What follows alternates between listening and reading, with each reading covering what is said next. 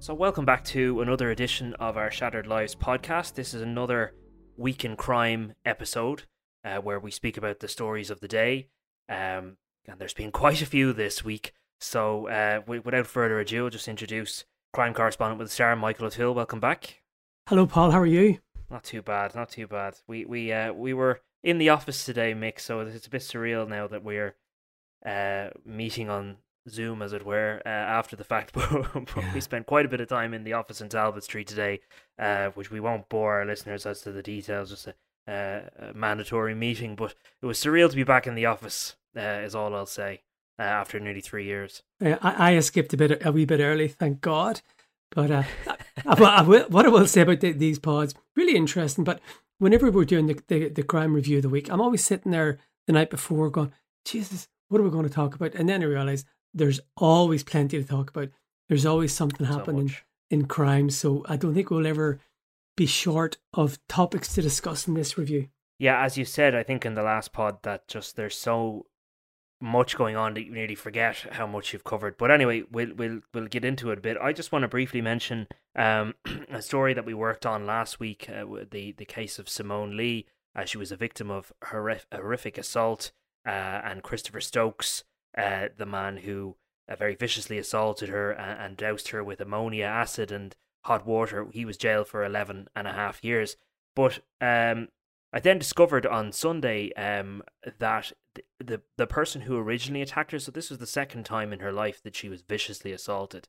So very unusual, as I mentioned in the previous pod. I won't labour on about it, but she had been assaulted in a previous incident in 2016 where she'd also been doused with boiling hot water and left with a brain injury and very seriously assaulted. And that attacker received a 9.5-year sentence with 2 suspended. So he did 7.5. Well, had a 7.5-year prison sentence. He was on remand since 2016, and he walked free in November there.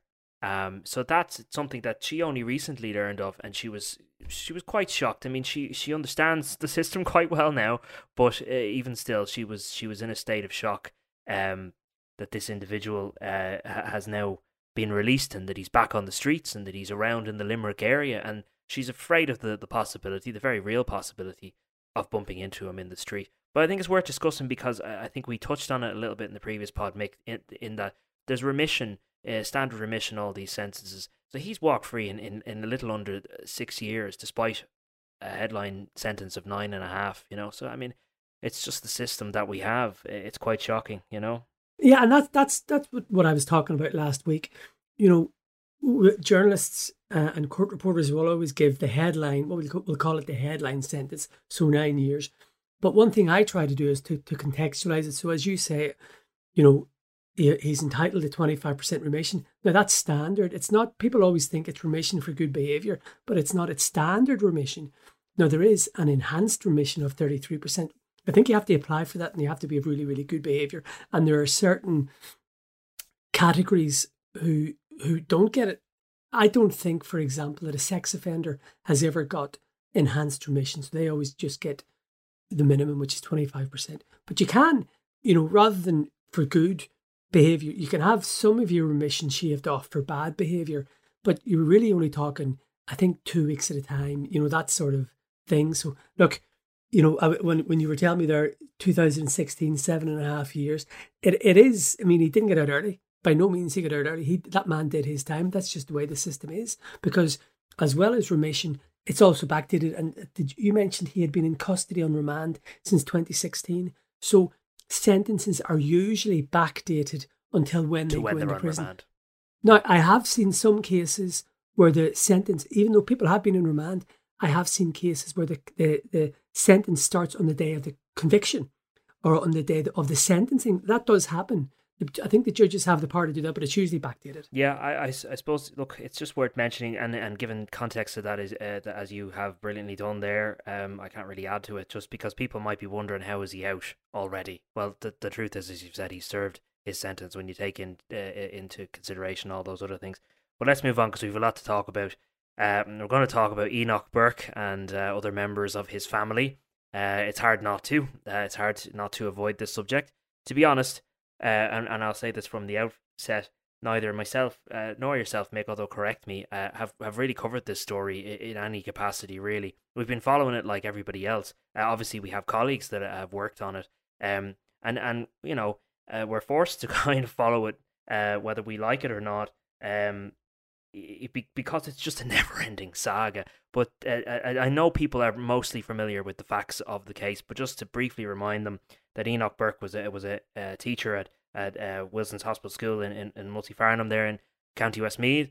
And there was an issue basically where a student in the school wished to identify a particular way, and the school principal had made it known to staff in the school that this child was transitioning, and that they wished to use the pronouns they.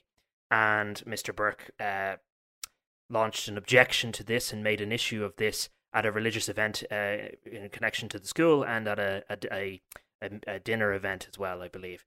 And as a result of that dispute, he was effectively put on leave. He challenged all of this. It ended up in the courts, as people know. And ultimately he was ordered to stay away from the school. And now, when he was in the Court of Appeal yesterday, he was challenging injunctions that had been put out against him by the High Court, ordering him to stay away from the school.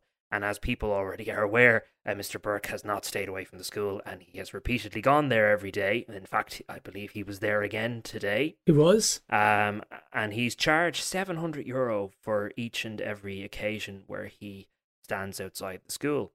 But utter chaotic scenes in the Court of Appeal yesterday, where Mr. Burke and members of his family were challenging these injunctions, and they lost their case. And members of his family launched into I suppose there's no other way to put it, irate objection to it, and individuals had to be forcibly removed from the building. And you saw, most people now have seen the footage of people being dragged out of the building, and I've never seen anything like it. And you're a long time in the game, Mick. I don't know whether you've seen people being physically manhandled. I mean, physically having to be dragged by the heels out of a building, out of a court. Dragged is the right word. So a couple of points why you and I haven't been covering this. It's not a criminal issue. It's a civil issue. Even when Enoch Burke went to jail, that's civil contempt. So it's not a crime beat for us. And also, I know. I forgot to mention that he went to jail. Sorry, it's got, there's so much to it. Yeah, he went to jail at one point. Yeah. Exactly. And another point, we're not going to get into the rights and wrongs of this massive issue, but the Court of Appeal, Mr. Justice Birmingham, was quite clear in his findings yesterday that this whole issue was not about transgenderism, it was about how he reacted. So they're separate issues. I know it's a minefield, and I'd be afraid to go into it, but the judge was clear. It's not about transgenderism, it's about him and how he interacted with the courts and that sort of thing. But yes, look, I've covered, I'm nearly in my fourth decade of journalism now, and I've never seen anything like that. Even in really, really tough, hard-bitten crime cases or, criminal trials, I don't think I've ever seen any activity like that. I've seen, people given out a wee bit in court. I've seen plenty of aggro outside court. There have been a number of high-profile cases, even in the last 20 years, even, where there have been classic angry mob outside courts. And I think you were probably at one last year. I won't say which one it is because of sub judice, but when a person was charged, there was a significant crowd outside. I can remember Robert Holohan, the death of Robert Holohan in Cork in 2002. There was a very angry crowd at that when the man was charged. So people do get angry, and people go to courts, and you see them in England an awful lot in child killings and alleged child killings. There are, I'm not going to say mob, I'm going to say crowd. People do get very angry and very head up. But I've always found that people are usually and largely quite respectful of the legal system. Like, I was talking to you last night about this, Paul. It always amazes me. And every time I go into the CCJ, where all the major criminal trials happen, I always wonder, how come, no loved one of a child who's been murdered or an adult who's been murdered, say when there's a conviction, they usually read victim impact statements. And that usually involves someone walking up to the witness stand and walking directly past the dock where the convicted killer is. And it always amazes me how there's the restraint of Irish people and the dignity of Irish people, because the temptation to clock the killer and to get stuck into the killer and to beat the killer up must be huge. And I've never seen it. And I've always seen loved ones going up to the witness stand with the utmost dignity and the way they, comport themselves and the way they behave. So I've never seen anything like this. Now, I have noticed in the last couple of years, especially around, again, it's a civil matter, the issue of, home repossessions and that sort of stuff. There are some activists who go into court and you see them doing things like filming and shouting at the judge and confronting the judge. And we've had people picketing judges' houses, well, especially over in the West. So, but this is completely off the scale. I mean, reading, some of the court reporters' live tweets, Enoch Burke was holding on to the pew of the court and they had to, manhandle him out of the court. And we saw Simeon Burke, I know he's charged with a public order issue, Simeon being carried, 4 guards carrying him out. And he was going, how dare you, how dare you. So, it was bizarre. It was surreal in one way, but at the same time, it just goes to show you that the respect in which the court system usually is held, because I think this is an outlier, although there have been some instances where people have, I think, have shouted at judges and that sort of stuff. I don't think this is a new trend. I just think this is a complete outlier and it's a bizarre case. The whole thing is bizarre, and look, I'll be careful what I'm saying here. Just I don't want to, as there's an individual now before the courts. You mentioned Simeon Burke there, but just generally, and I wonder what your opinion is on this. How do you feel about covering a story like this? And I'll phrase it a better way, about giving a subject like this level of media coverage. Like, as I said, Mr. Enoch Burke was outside the school again today. That's at least 10 times where media have attended the school to basically give coverage and point out that he is again outside the school. At what point, I suppose, are we serving... I don't know what Enoch Burke's purposes are, but at what point are we just giving it unnecessary attention and turning it into a media circus? I mean, that's what I've worried about this story. It's only because of the circus that they brought into the court yesterday that it got obviously another unprecedented level of media attention. But at what point, I suppose, do we say, okay, right, this is something that we're giving too much attention to? I'm just curious about what you think. It's an extremely difficult question. I personally, my view is that as long as he's there, we should be there, because I think it's of interest to the public, and I think there is also a public interest in this. Now, you may disagree, other people may disagree, and I was reading Twitter last week and people were saying the minute the media stop going to the school, Enoch Burke will stop going to the school. I think that's nonsense. I think Enoch Burke, say what you want, I personally think that Enoch Burke will stay there as long as he feels he has to. I don't think he's particularly interested in how the media, in that isolated incident, whether they're there or not. I think if the media weren't there, he would still be there. But it's almost a chicken and an egg question. And there's another example, right? I've been interested in some far right, but there are others who aren't far right, who are anti-vaxxers, who have been taken to the streets in a whole rake of issues. Now, do we report about them or do we ignore them? I know some newspaper executives around Ireland have taken the opinion we're going to ignore them. My own view is I thought we should be confronting them earlier and reporting about them earlier. But you know what? Who's right and who's wrong? There's a justification.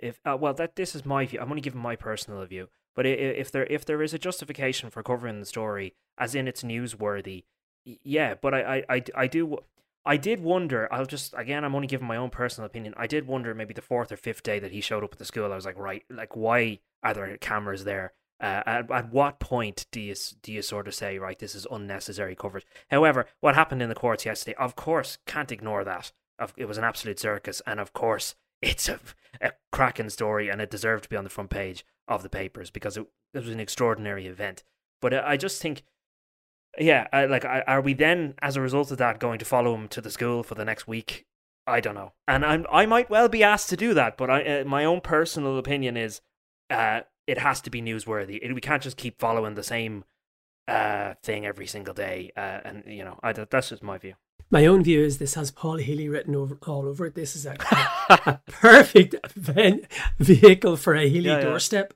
Watch me go down there tomorrow now. Yeah. I think you're going to have to, Healy. No, look, you see, and God, this sounds like a discussion that media academics can have.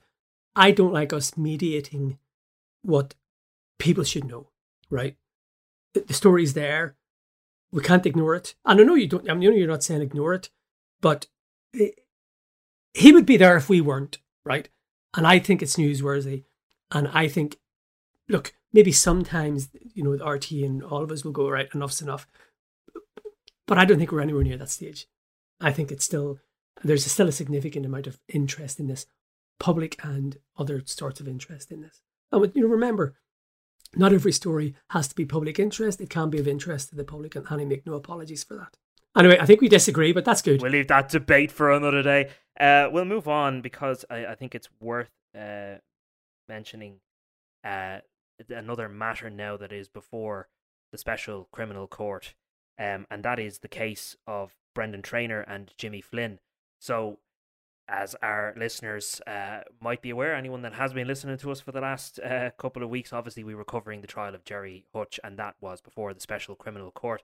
Now this is the first other high-profile case to take place in the Special Criminal Court, and it surrounds the robbery incident at the Lordship Credit Union, which was 2013. Am I right? It was January 25th, 2013. Now that was the incident in which Detective Garda Adrian Donoghue was shot dead.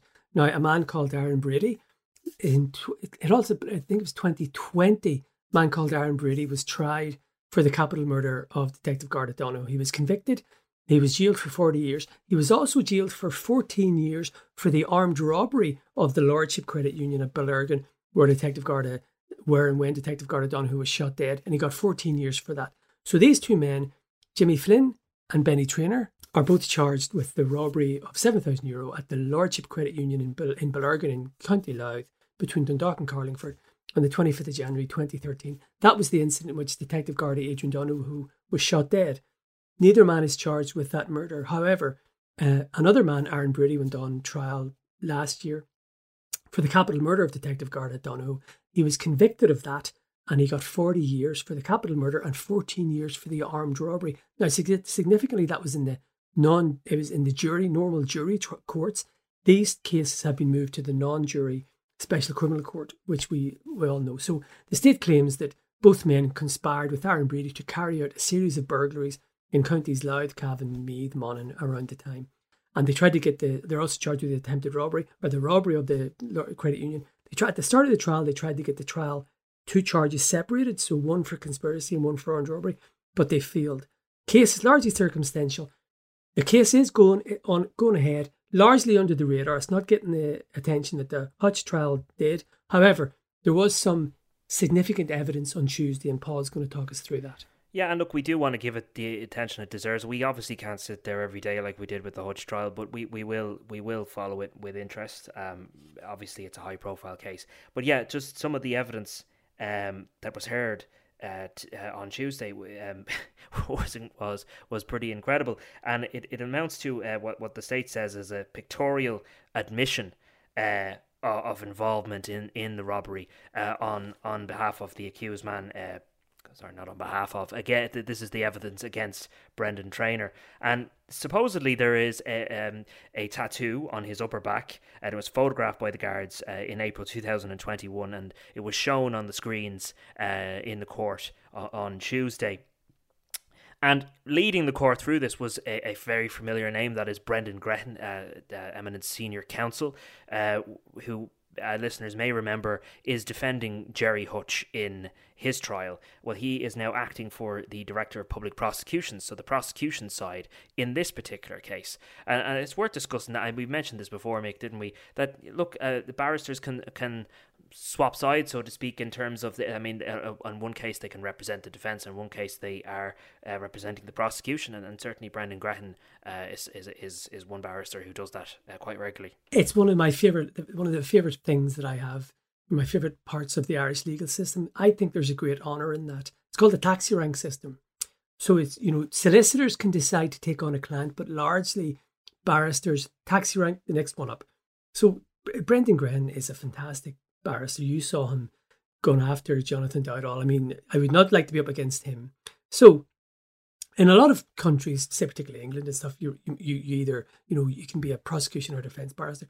But here you can do both. And I just think it's absolutely fantastic for our system that one day Mr. Grehan can be defending Jerry Hutch with every ounce of his brain, and then the next he's prosecuting these two men, and he'll be just as strong for the defence as he will be for the prosecution. He will really, really go for it, and I just think that's remarkable, and I think it's something I think we should be very proud of that we have this system.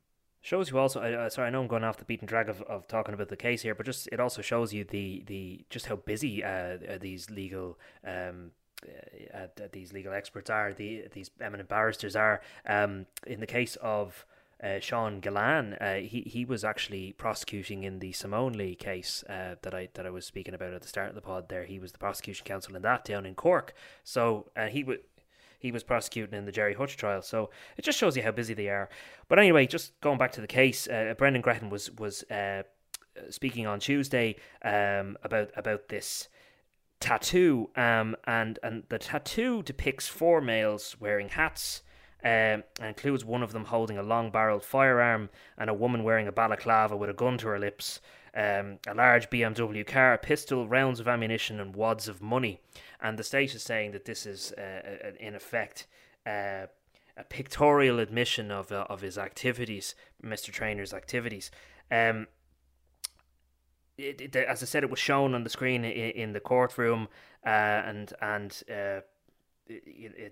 basically the court was going through in detail this particular tattoo and the individuals in it.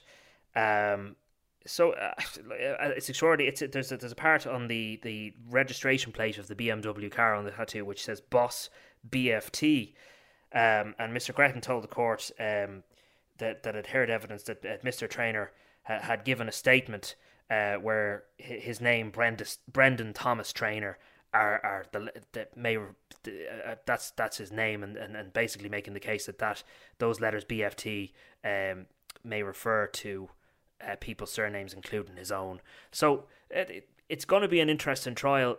We weren't there that day, but we'll try to call into it if we can. Do you have any idea how long it's going to last, Mick? How long that trial will go? I'm told, I think from the paperwork, it's going to be 6 months. So that is one hell of a trial. So look, we just wouldn't have the logistics to be there every day, but we'll keep an eye on it because it is interesting, and we obviously have a wee bit more leeway because it is the special and there's no jury. Yes, and then moving on to a development which happened today, which in relation to Lisa Smith, who was charged and found guilty of membership of ISIS, and she is serving a prison sentence. She challenged that in the Court of Appeal, and the result was today, and she has lost that. You were following a bit of that today, Mick.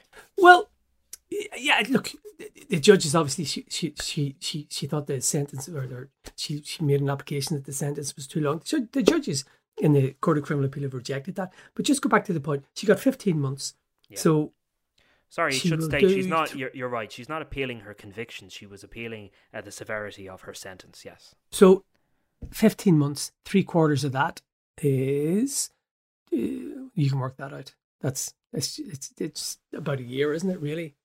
So, I'd say she'd be out soon enough no matter what, because she has been in custody for a while anyway. Yeah, and it was the first case of its kind, wasn't it? It was an extraordinary case. It kind of, I think, it was something that hit headlines nearly every single day, and then it kind of went out of the news for such a time that we nearly, when it ended up back in the courts, we'd nearly forgotten about it to a degree. But it was an extraordinary case, and Miss Smith hasn't shied away from the media. She's spoken several times, and appears to now be stating that she'd made some mistakes and that she got involved with the wrong people. But she has an extraordinary story, again, one that we'll continue to follow with interest. Mick, you were down on the West Coast at the start of this week for a highly unusual case. Now, we have to be careful because an individual is now charged in relation to it. Yeah, I'll let you speak about this extraordinary case.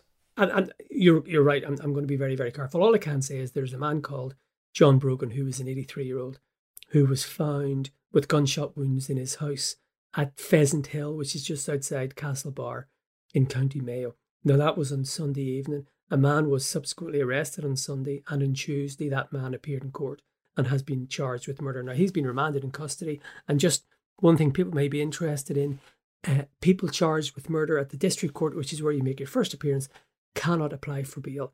The High Court is the only court that can grant bail in a murder case. So if the accused man wishes to go for bail, he'll have to go to the High Court. But it just got me thinking. One of the things that I do, and it's a sad part of being a crime journalist, is every year on the 1st of January, I set up a database for homicides that will take place that year, and I fill it in every time there's a killing or a violent death. So far this year, because I'm a 32 county man, I do it on an All Ireland basis. So I do it every year in the Star and the Mirror, and it's up north as well. So that's why I do 32 counties. So far this year, there have been 2 fatal shootings in the whole of Ireland. Last year there were 10. There were 7 in the Republic and 3 in the North. So there were 68 homicides or violent deaths in the whole of the island in last year. I think we're on about 8 so far this year. Anyway, so some years are better than others. The worst year in the last maybe decade was 2016, when 21 people in the Republic and in the North were shot dead, 15 in the South and 16 up north. But that was the year of the Kin and Hutch feud that it really exploded. So that explained the spike in it. Say 2021, there were 7 fatal shootings, 3 in the North and 4 in the Republic. Last year, as I say, there were 7 here in the Republic, 3 in the North, so that's 10. In 2020, there were 7, 3 in the Republic and 4 in the North. So, and then now in 2019, there were 16. That was the first time it was double figures. That was 11 here and 5 up north. So there's no doubt that there's a downward trend in gun crime. It was very bad in 2016, but it has gone down significantly. So, say 15. So the worst year that I can see, now this is just for the Republic, because the PS and I have different stats. They do them sort of from April to April, whereas the Guards have it from December to January. But the worst year that I can go back to was in 2006, when there were 26 gun killings in the Republic alone. So that's almost 4 times the number that there were in 2022. So look, gun crime is down. And one of the stats that I found very interesting, last year I was examining gun homicides in the Republic, and in 2021 it was something like 31, and it was the lowest that I could find going back to 1975. I think it was 22 actually. I think it was around 22, and that was a really, really low number. Now that might be connected to COVID and stuff, and I noticed that there were 44 homicides last year recorded by the Gardaí. In my own tally, which I do by myself, I don't have the official figures, I counted 43, so I wasn't doing too bad. I was one off the official figure. Now that was up 76% on 2021. And one reason for that would be that in 2021 there were still the effects of the lockdown. But it's just interesting. Gun crime has reduced significantly in the last few years. And look, there have been 2 people died in shooting incidents in the whole of Ireland this year. So I'd say unless something terrible happens, we're probably on course to have around the same number as 2022. And the trends are down.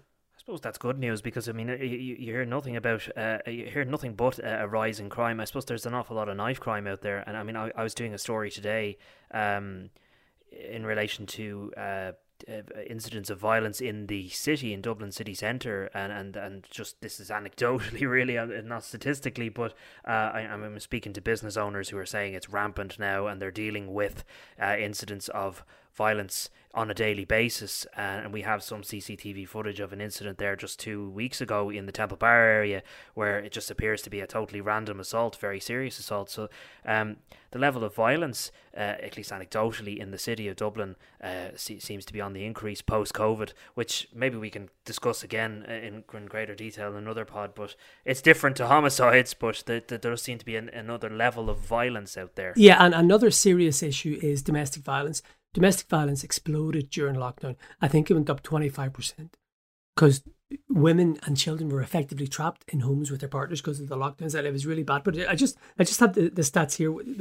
There have been 10 deaths so far, north and south this year. 2 in the north, 8 down here. But what's interesting, several of those cases have not been classified as homicides yet. And I can't really go into them because people are before the courts. But I'll tell you how many. 1, 2, 3.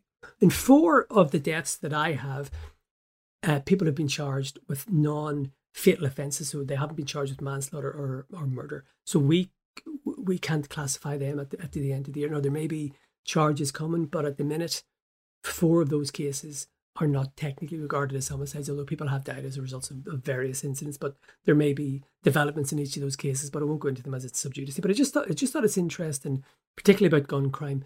You know, people do think that it's out of control. Gun crime is down. Homicides, they're up on 2021, but they're not up on 2019, for example. So, you know, every death is a disaster, but it is reducing, as gun crime. But as you say, violent crime, we'll have to examine that, and it's especially the real scourge of domestic violence. It's really shocking how bad it has been in the last couple of years. Yeah, absolutely. I think it's worth discussing. Even just, again, we're tied up with it when there's individuals before the courts, but it'd be worth discussing in greater detail just the types of crimes that are being committed. I mean, I certainly find in the last maybe 2-3 years that been covering more and more what you would say are unusual cases, just outliers, like just, you know, a random, something that might be entirely random or in nature, or as I said, just unusual. There was I'm trying to be there's an individual charged in relation to an incident that happened in Tala last year, which was an unusual incident. I mean, there just seems to be, I don't know if you've noticed, an increase in those type of outliers, those unusual crimes, those kind of once in a year type crimes. And there were 2 or 3 of them last year. It was just an unusual number of bizarre crimes. Yeah, and I know that we're hyping about what we can say, but I will say one interest, something that interests me is, now this is speaking generally, I'm not talking about any current cases. I remember years ago I was talking to a senior guard, and he gave me a figure for the number of killings that year. Now, it was quite bad. It was something like 65, right? Now, it was a long time ago, maybe 15 years ago. And he said in every case, the guards try to establish a link between the suspect and the victim. Now, that could be, you know, that Paul Healy was shot because he owed Mick O'Toole a drugs debt, and Mick O'Toole got somebody to kill him. That's a link. There were 2 cases. Of the 65 killings, there were 2 cases that were complete stranger murders. 2 out of 65. And they were both women walking home. Random. But in every other case, they could say, well, this person was killed because, say, the husband killed the wife, or he was killed because of a drugs debt, or he had a row with this fella a couple of hours earlier. There were 2 complete random, and they were both sex crimes of women walking home. But it shows you how rare stranger murders are, but how tragic they are as well. But look, that's something, the more I get into journalism, the more I'm getting into statistics, because they do tell their own stories. So maybe in a few months we can do something about crime stats, because I find them really, really interesting. Yes, I think we'll leave it there anyway. That's great. We've lots of interesting interviews to come, which we'll hope to release when we can, when we've done them. But we've got some good stuff lined up.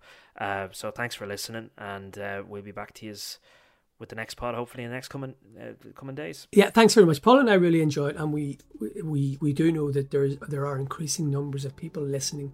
We're going to keep going. So thanks for listening, everybody.